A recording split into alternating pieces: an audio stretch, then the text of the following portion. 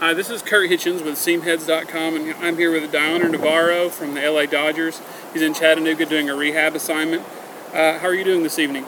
I'm doing good, thank God, moving along, moving forward, and hopefully feeling better and better every day. Fantastic. Can you tell us the nature of your injury and how the rehab process is going? I put my oblique during batting practice, I think, a week before the spring training ended.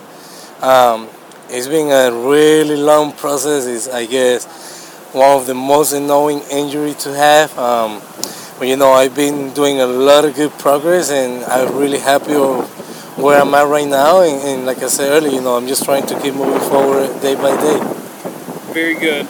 I know 2008 was probably one of your most memorable seasons as a player. What are some of the biggest highlights from the 2008 All-Star game that you got to participate in?